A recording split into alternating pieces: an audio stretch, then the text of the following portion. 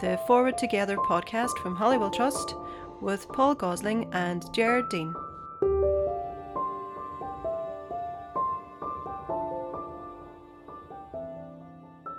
Okay, so welcome to episode 13 of the Forward Together podcast. My name is Gerard Dean. I'm joined as always by Paul Gosling. Paul, how are you today? I'm as good as always. Good stuff, good stuff. So, these next two episodes that we have lined up are conversations with Colin Harvey and with Julianne Cord Johnson. And what the focus of these conversations is human rights bill for Northern Ireland. Paul, Colin's first up this week and talks about the importance of human rights in a Northern Ireland context, and I think the importance of moving beyond just the basic human rights that people might expect. Yes, and we obviously have to have this conversation in the context that there was an understanding, an expectation coming out of the Good Friday Agreement that we would have had a Bill of Rights by now. And the fact that we haven't shows how contentious it is. And probably it's reasonable to assume that one of the reasons why it's so contentious is that rights, while we want to think of them as being objective, there is a level of subjectivity in terms of what do we regard as rights. So to what extent is the economy part of the rights conversation? To what extent do you have a right to a job? To what extent do you have a right to a home? To what extent do you have a right to good healthcare? And I think we saw that conversation take place as part of the recent general election in Ireland, where health and housing were very much the main political discussion points, where you might say that a lot of the electorate believe that there's a fundamental human right and expectation of a government to deliver good health service and housing. Yeah, and I suppose there's a bit of a move that's taken place as well recently as part of the New Decade, New Approach deal that's taken place. So there's renewed energy for this conversation at the Assembly. Absolutely, there is. The Assembly is actively talking about it, and New Decade, New Approach, yes, that included quite a lot of things that would be part of what people who support a rights-based approach would want to see as recognised human rights. Okay, well, let's hear the conversation with Colin now. You're Professor of Human Rights. I mean, what do you regard as the core human rights? Well, if we're talking about a conversation about the here and the now and in the future, I think, first of all, it's important that human rights feature centrally in the discussion, both about the future of the island of Ireland, but also in the here and now. And I think there's a real risk that if those working in the areas of human rights and equality and social justice, don't engage in the conversation about the constitutional future, there's a real risk of being excluded from that. I think a big issue at the moment in relation to, the island, north and south, is socio-economic rights. If you look at what's driving politics on both bits of the island now, I think it's real concerns about issues of healthcare and housing and sort of basic social and economic rights. And I think, there's a real chance here to try to make sure that socioeconomic rights on the island are no longer second-class rights, both now and in the future. Yeah, and we've seen that played out in terms of the general election in the Republic, of course. Yeah. I mean, a lot of these things are pretty subjective and politically contentious. I mean, as you say, socioeconomic rights and also environmental rights, and also in the context of COVID-19, health rights, because we've seen this really big inequality between those parts of the world that are unable to deal with the threat and the very few countries that have been able to take it in their stride. So a lot of these things are really pretty subjective, aren't they? But very profound. Well, I'm not so sure about that, and the reason I say that is that, there are a range of international human rights standards in relation to social and economic rights, with that, which actually both states, UK and Ireland, have signed up to.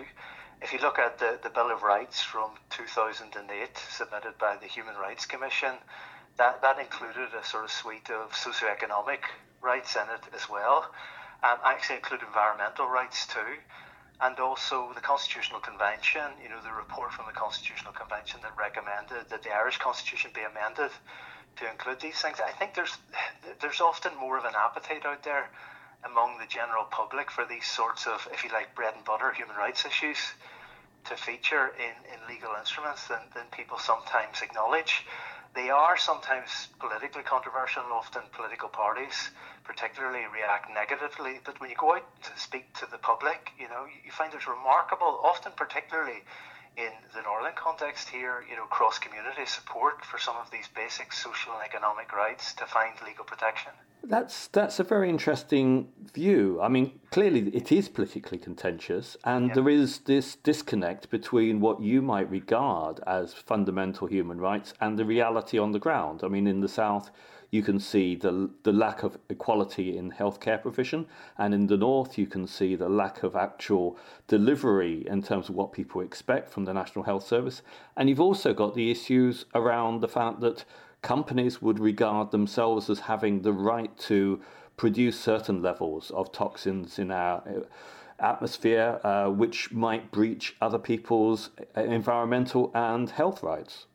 I think really we need to shift the conversation to see, particularly in the context of healthcare, the conversation we're having right now, but in the future, that healthcare is a human right that needs to be solidly underpinned by legal guarantees. The debate around climate change and climate justice, again, we need to move well beyond sort of rhetoric and warm words that the sort of state, through charitable giving, if you like, discourse will sort of accord these things. I think these have to be framed in rights-based terms. And if, one thing comes out of the conversation on the island at the moment, I hope that when we are through all this, that we sit down and have a proper conversation about how the socio-economic rights that people value so much in times of crisis and emergency are properly reflected in law, policy and practice, North and South. I think if people want to see that, I think it's time for delivery, both in the North and in the South. We can see that debate is moving in that direction, both North and South, and in much of Europe as well, in terms of, and probably also in the United States. It will shift this sense of, well, people deserve to have access to affordable or free of point of delivery healthcare. But there are other issues which it becomes much more contentious in a way, perhaps, or not within the main political discourse around social and economic rights. And does someone have the right to a job? Well, I think what we have to do is differentiate a few things. First of all, I think it's important to recognise socioeconomic rights as human rights, including employment rights. But one of the great myths about human rights law and human rights practice is that there are often balancing exercises that go on within those human rights instruments, that not all human rights are absolute, and there will be balances to be undertaken. But I think the starting point has to be better recognition in law of the fact that these are basic human rights that people need to have. And I think human rights advocates, equality advocates, social justice advocates on this island, but actually in Europe and globally, need to do a much better job at winning that argument. That's not to say that human rights protections will deliver utopia. They won't. They're really a starting point. They've got to be utilised in practice. But I think we've all got to try and agree that these things are basic human rights that have to be reflected in law. For example, I still think the North needs a Bill of Rights with socio and economic rights in it. And, what better time, in a sense, to be having that conversation both now and in the years ahead, making sure that healthcare is not really left to the discretion of politicians, if you like, but is more firmly rooted in human rights principles and guarantees. Now, clearly, if we focus for a moment still on the economic issues, I mean, quite clear that we don't have equality of outcome in terms of employment because we have differentials in terms of the levels of the employment rate and unemployment rate and economic inactivity and income. So clearly we're starting from the base in Northern Ireland that there are these widespread inequalities, and in a sense it was expected that the Good Friday Agreement would address much of that. And of course the Good Friday Agreement talked about the creation of a Bill of Rights. So do you want to talk us through a bit about what the Good Friday Agreement said and what you expected it to deliver in terms of a Bill of Rights? Well, first of all, the agreement, I think, held out a clear promise that it wouldn't be a shared society only, but it would be a shared and better society. And that would include a number of things, including better human rights protection. Now, one of the things in there was it started a Bill of Rights process whereby the Northern Ireland Human Rights Commission was to submit advice to the British government. It did so on the 10th of December 2008. It made a number of recommendations, and here we are sitting, a long time, more than a decade later, and we still haven't had that Bill of Rights delivered. Now, what we see at the moment is there's an ad hoc assembly committee that's meeting to renew and revisit that conversation. So I think, it's long overdue that we had a Bill of Rights here, but I think it's time for people to join that conversation. A conversation focused on not just having, shared institutions and relative stability here, but actually the creation of a better society here, a more equal society. And if anything, this COVID-19 emergency, you've heard, Paul, the language of we're all in it together, but what it's highlighted is the highly differentiated nature of society, that marginalised, vulnerable people suffer the most in crises like this. So I think really it's about delivering on the promise of the Good Friday Agreement for the creation of a better society. And as you know, and I think people listening to this will know, that is work in progress. We all know that more equal societies are happier societies, they're better societies. So I think we have to work harder to deliver on that. And what would you like to see included in a Bill of Rights for Northern Ireland? Well, I think, I'll declare an interest here. I was on the Human Rights Commission in 2008 when Monica McWilliams was the chair of that, Chief Commissioner of that commission at the time. I was involved in the process of drafting the advice. I stand over the inclusion of socioeconomic rights in the Bill of Rights advice. Not everyone agreed with that, but I think it was the right call. Looking around at international instruments, looking at comparative experience around the world of what other people are doing, it's simply logical to conclude that this society needs to see enhanced socio and economic rights protection. And what struck me, and really just to repeat the point, when people have talked to others, there's clear cross-community support for these rights to be included in a human rights document. So I hope that the current process that is ongoing within the Northern Ireland Assembly will finally deliver on this promise for a Bill of Rights that's not just a minimalist Bill of Rights, but that's an ambitious Bill of Rights. Because one of the things that frustrates me about the social justice conversation here in this region is that, people talk about being ambitious for investment. They talk about being ambitious for all sorts of things in relation to the language around business. But let me ask this to you, Paul, and to your listeners as well. Why can't we be ambitious here for human rights, equality and social justice? So let's use the opportunity that we now have to do that.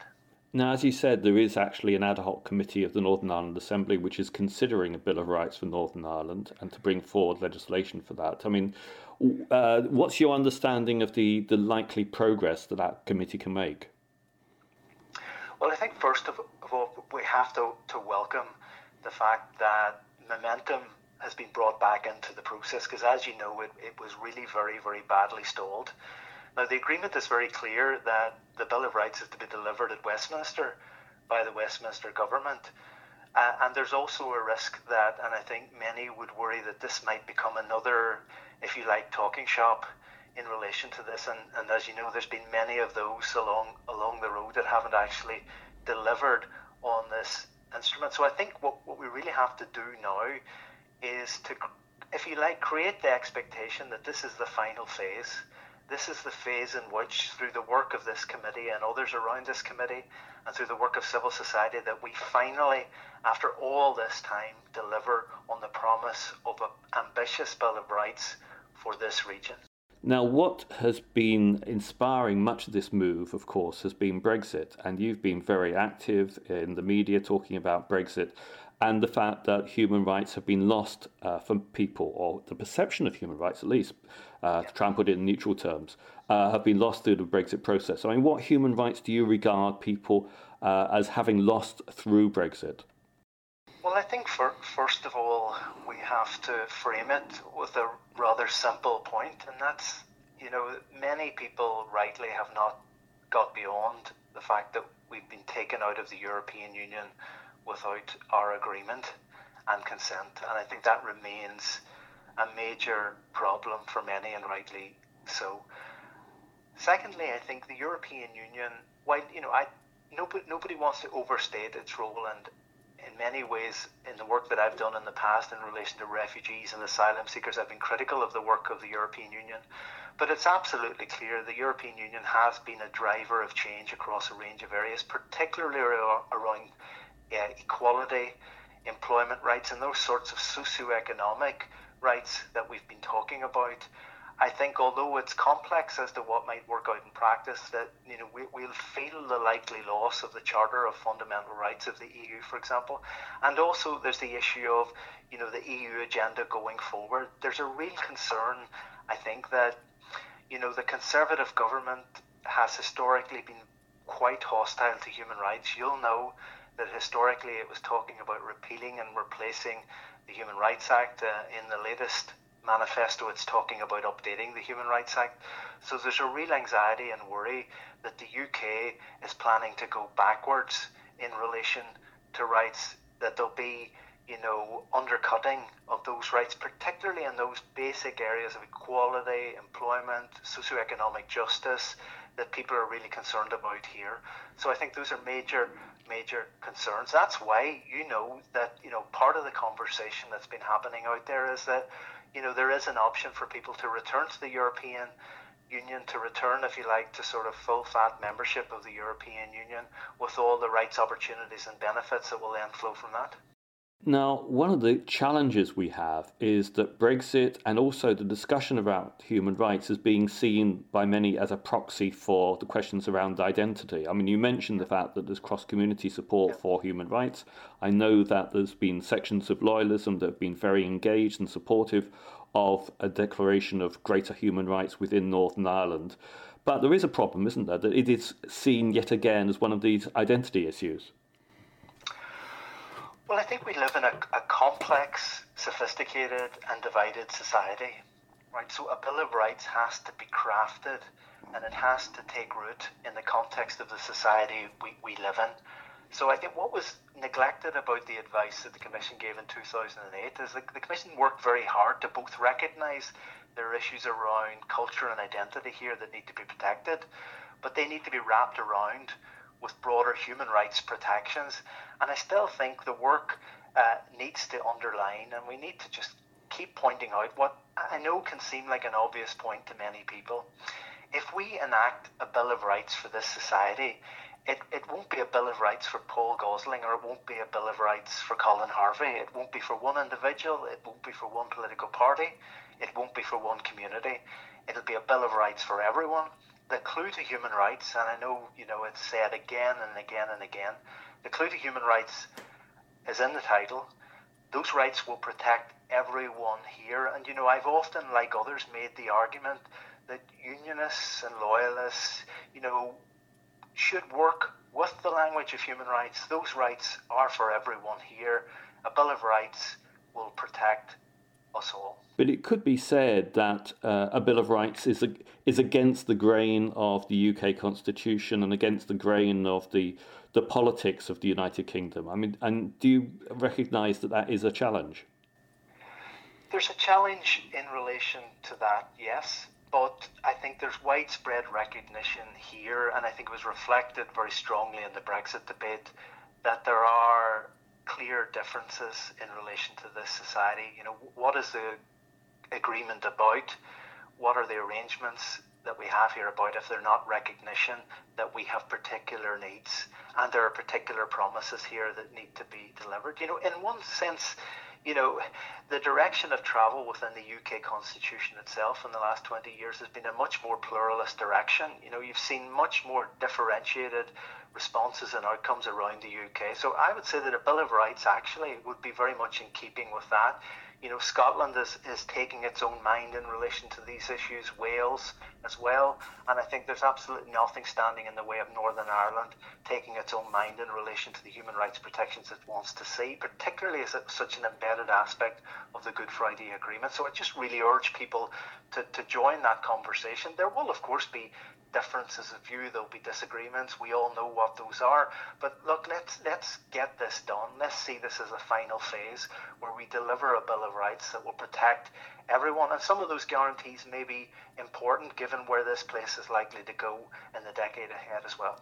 What I'm suggesting, though, Colin, is in a sense perhaps this was one of the unspecified issues around Brexit, that the United Kingdom has a tradition of an unwritten constitution, whereas European Union countries tend to have more of a codified and specified constitution underpinning the way their politics works. And perhaps that's one of the tensions between the UK and EU countries.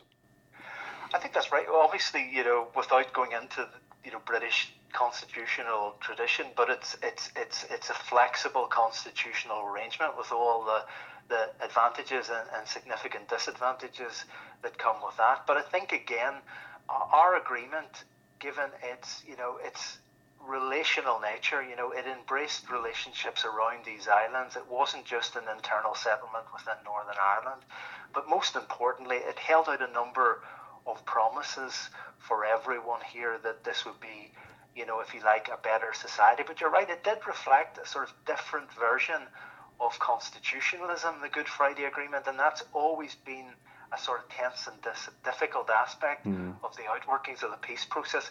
But again, I think now that we have this ad hoc committee, really I think we need to just take the opportunity to revisit the conversation, dust off the work that's been done, and see if we can get there, see if we can finally deliver this project that will in the end benefit everyone in this society. And just to reiterate the point, Bill of Rights conversation, human rights don't belong to one community, they don't belong to an individual, and they don't belong to a political party, they belong to everyone here.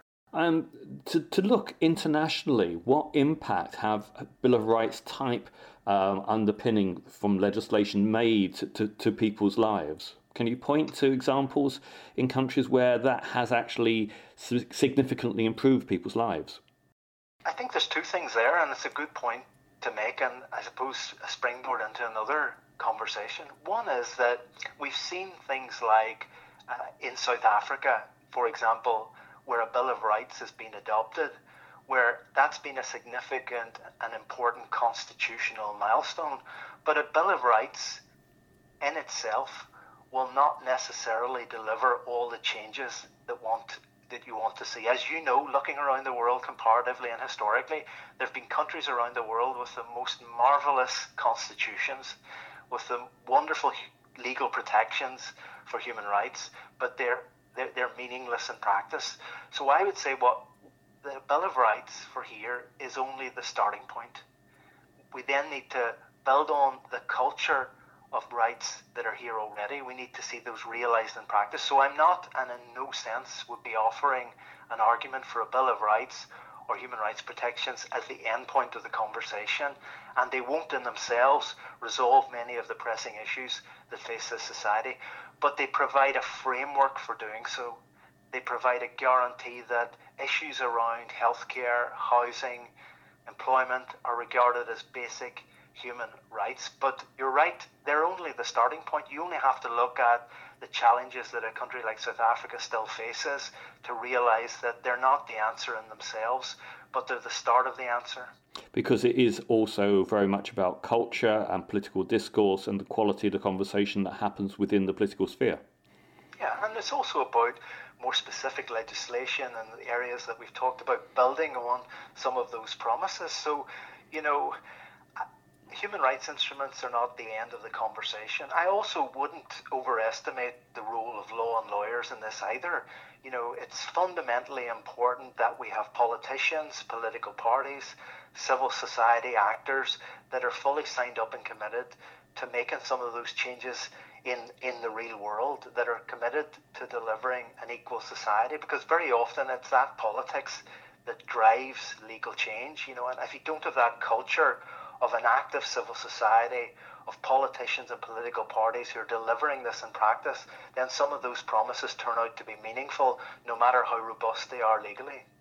And this really is my final question to you, Colin. I mean, what difference would a Bill of Rights make to people's lives in Northern Ireland if it came out the way that you wanted it to come out? First of all, I think it gives people a secure recognition that these are not issues of discretion and whim. They're actually basic human rights that people have and guarantees. And I think I wouldn't underestimate the importance of that. Secondly, however, it's how it will be used in practice. And I would underline that. It will only make a difference to people's lives if the Bill of Rights that we adopt is an ambitious Bill of Rights. It isn't just a sort of tweak to the Human Rights Act.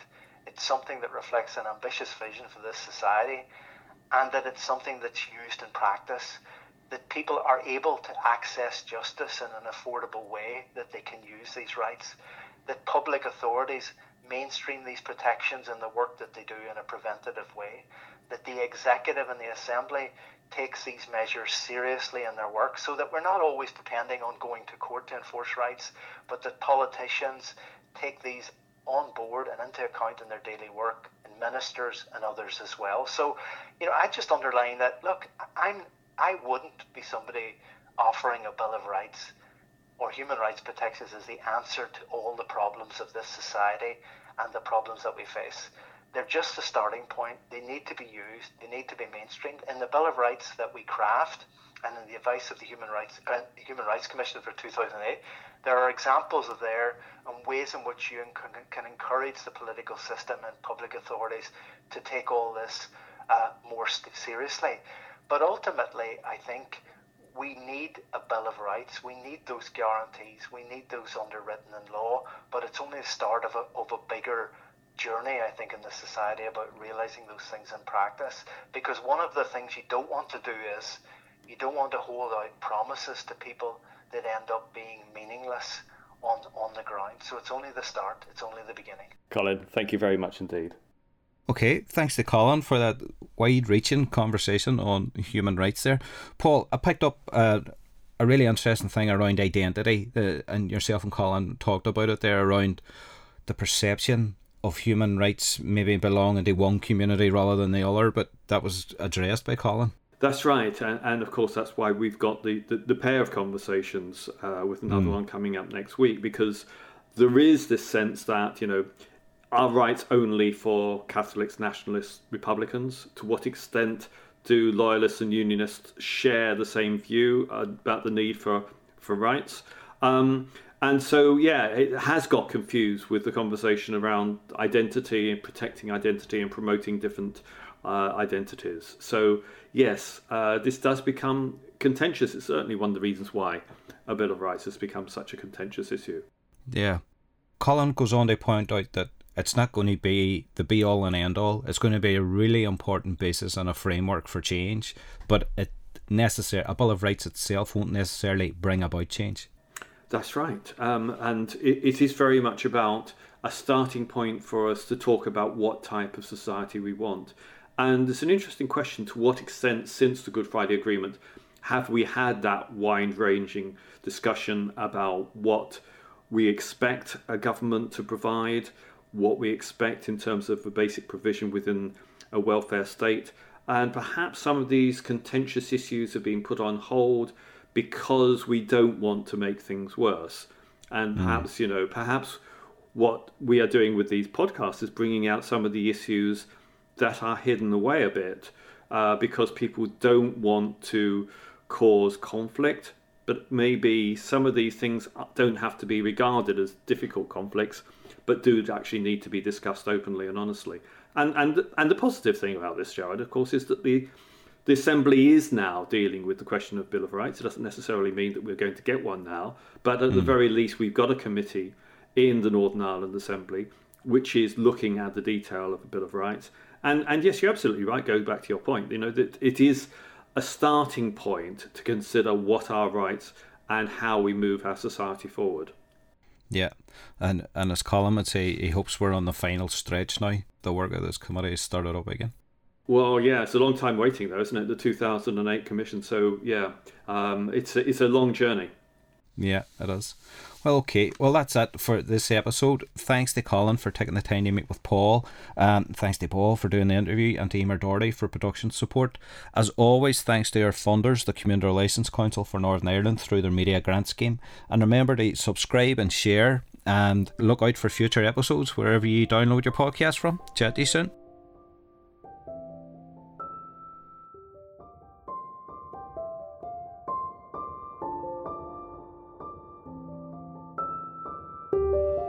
The Community Relations Council for Northern Ireland supports this podcast through its media grant scheme and core funding programme.